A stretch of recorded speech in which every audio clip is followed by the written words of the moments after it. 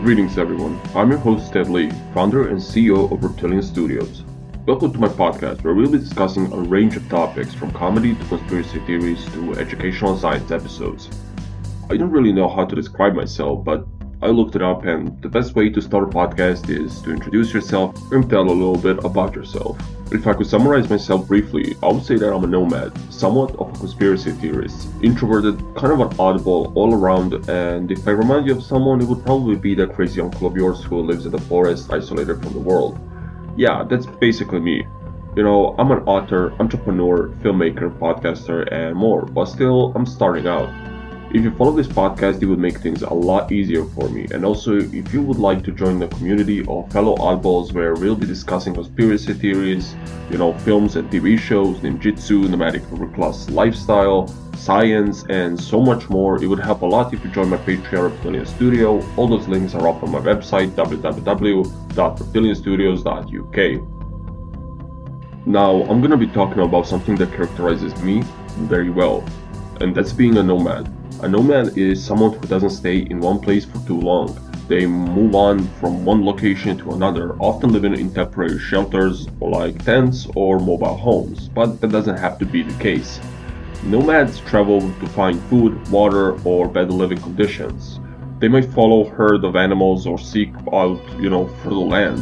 Some modern nomads move around for work or personal reasons, while others choose this lifestyle for adventure or cultural exploration. Overall, being a nomad means embracing a life of mobility and adaptability. Now, you don't have to be this type of nomad. I'm a type of nomad that travels and, I don't live in a mobile home, although, owning a camper van or, a bus turned into a mobile home is a dream come true for me. I can't wait to accomplish that. It's been my, dream since I was a kid.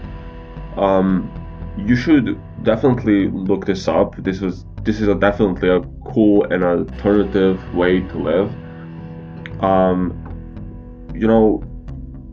I sort of described it as something that's very ancient and something that's very old, and that is the original term for nomad. Nowadays, people like me are called digital nomads.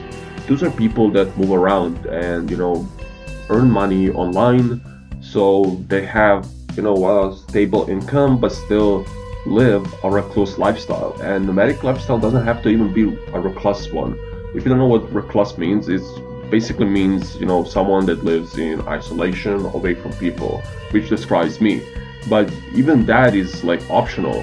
There are nomad communions and communities, and you don't have to be alone. You can bring like one person with you, and you can both share this amazing and extravagant lifestyle. It's full of adventure and excitement, I guess. The biggest flaw, I guess, in this entire scenario when I was a kid, because I wanted this for so long, like literally since I was a kid. The biggest flaw I ever had was, how will I make a living? It's a cool way, but I can afford a bus, I can afford this, and even if I could, what will feed me? So I still didn't buy a bus. Probably I don't even have a driver's license, but I finally found a way because I wanted to be a writer for so long, and I finally found alternative way of making money and a way to support myself. And my nomadic lifestyle is now something that was a dream, and now it's just a part of my reality and my very being and character. So if you truly want this, you can find a way. But still, even when I wasn't like making money online, I remember I was moving from one place to another, from one town to another country, and I had to find alternative ways of making money. What I mostly did was bartend, because it was easy. It was an easy way to make money, and you can just show up, do your shift, do a couple shifts, however much money you need. You find some cheap apartment, you live there, and when you get bored, you just sort of like pick up your stuff and disappear. I never like to be tied down to people. I like to, when I ghost, it's not really ghosting because, not it's not like somebody's expecting me to show up or say hello or say what's up. So that's basically me, and people, around me know that. They know I just disappear, I vanish, I move on. It's simple as that. It's nothing personal, I don't have anything against you. It's just who and what I'm about. If that bothers you, well, fuck it. I'm not gonna apologize for living a certain lifestyle that brings me more mental stability and more mental empowerment than, being trapped in this conformant government type lifestyle. I would rather live my own way. Now, I'm gonna get through benefits of being a nomad. Number one is, expanded perspectives. When you travel and live as a nomad, you're exposed to diverse cultures, traditions, and way of life. For example, living with indigenous tribes in the Amazon rainforest might offer insight into sustainable living practices and alternative perspectives on community and connection. But this doesn't have to be it, at the beginning, because this sounds sort of far-fetched, going and living in the Amazons. Just keep it realistic and say like, oh, I can go this way, I can do this, and it's gonna be fun. Just because you can do something, just because you can go somewhere, doesn't have to be the certain destination. You need to be very calculated, and you need to think about it in advance. When I'm about to move, it's not like it's a rash decision. I think about it at least for a few days. I contemplate, I read up on the culture, I read up on the town, I read up on the people, and even when you don't like it, you find a benefit that's going to be beneficiary for yourself. So you decide to take a move there if there's something there for you. Number two, personal growth. Nomadic life often involves stepping out of your comfort zone, which can lead to significant personal growth. For instance, navigating unfamiliar landscapes and languages can boost confidence, resilience, and adaptability. This is so true because I'm really bad at coordination. I'm really bad at figuring out which way I should go, which is so odd because due to one of 18 practices of ninjutsu is figuring out your location. It's ironic that I can wake up and look through the window and see the sky and make a rough estimate of what time it is. It's not 100% correct, but it's like I look up and say like, oh, it's around 9 o'clock, and I would look at my phone, for example, or a digital clock, and I see, oh, it's 9:32, for example. Number three, cultural exchange. As a nomad, you have the opportunity to engage in meaningful cultural exchange. For instance, volunteering on organic farms in different countries not only provides valuable skills, but also fosters cross-cultural understanding and appreciation. Now, I don't necessarily agree with this because, it is, a beneficiary type, but, I personally worked on a farm and, it's not for me. Cooking in the sun, these are 10-hour shifts, and I'm deeply nocturnal. I'm goth.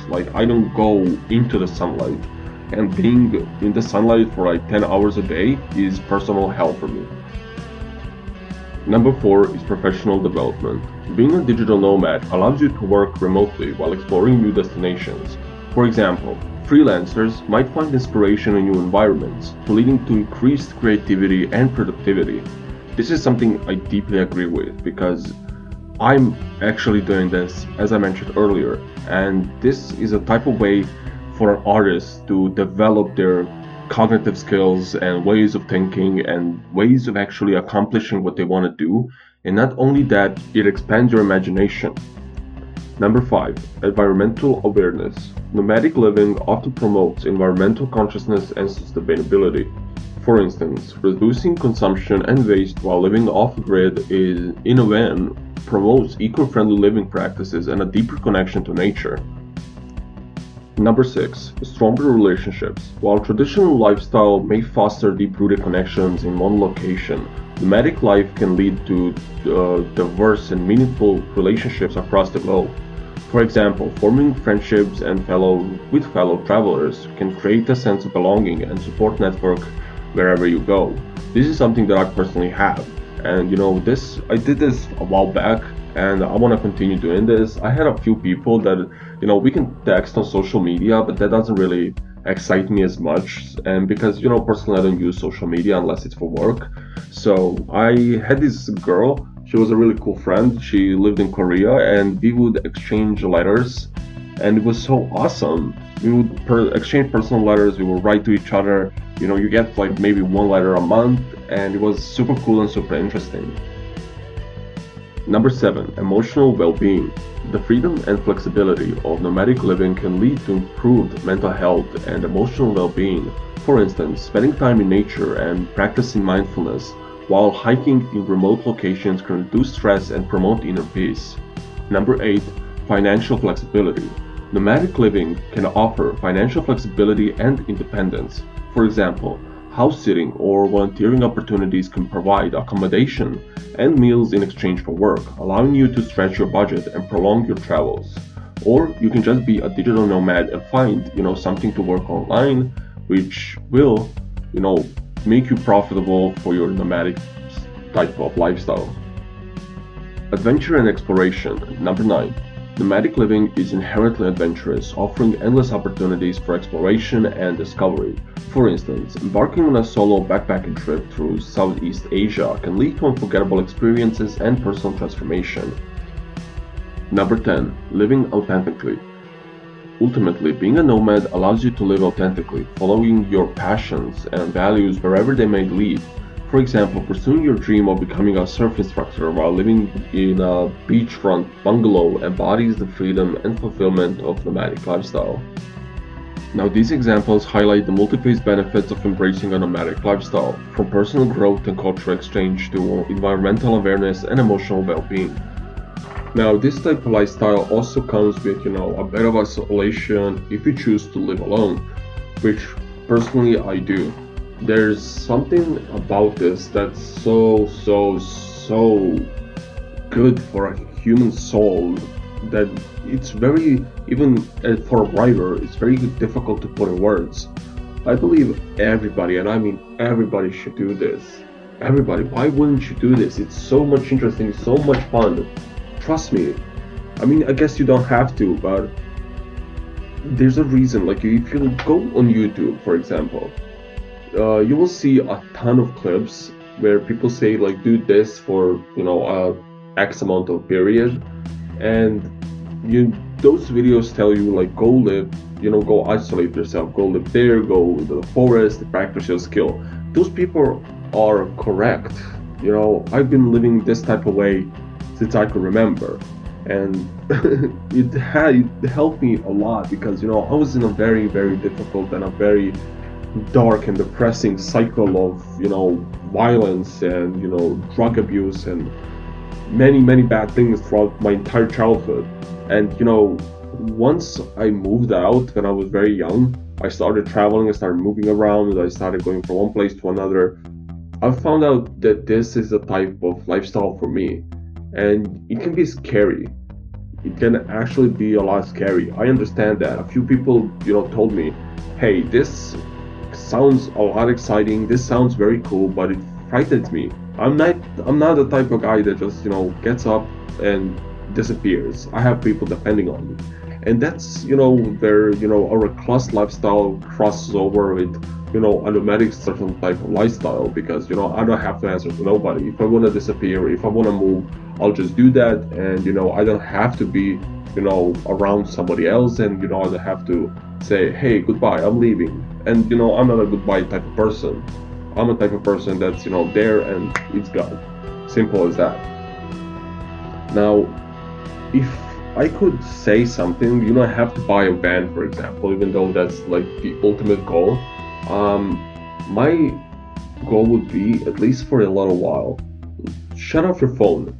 Shut off your phone, go rent a cabin, for example. Go rent a cabin in the woods, shut off your phone, shut off your laptop, and choose a skill you want to practice. It doesn't have to be ninjutsu, it doesn't have to be writing, it doesn't have to be some topic that's only of interest to me. Find something you're truly passionate about. Google, what can I do?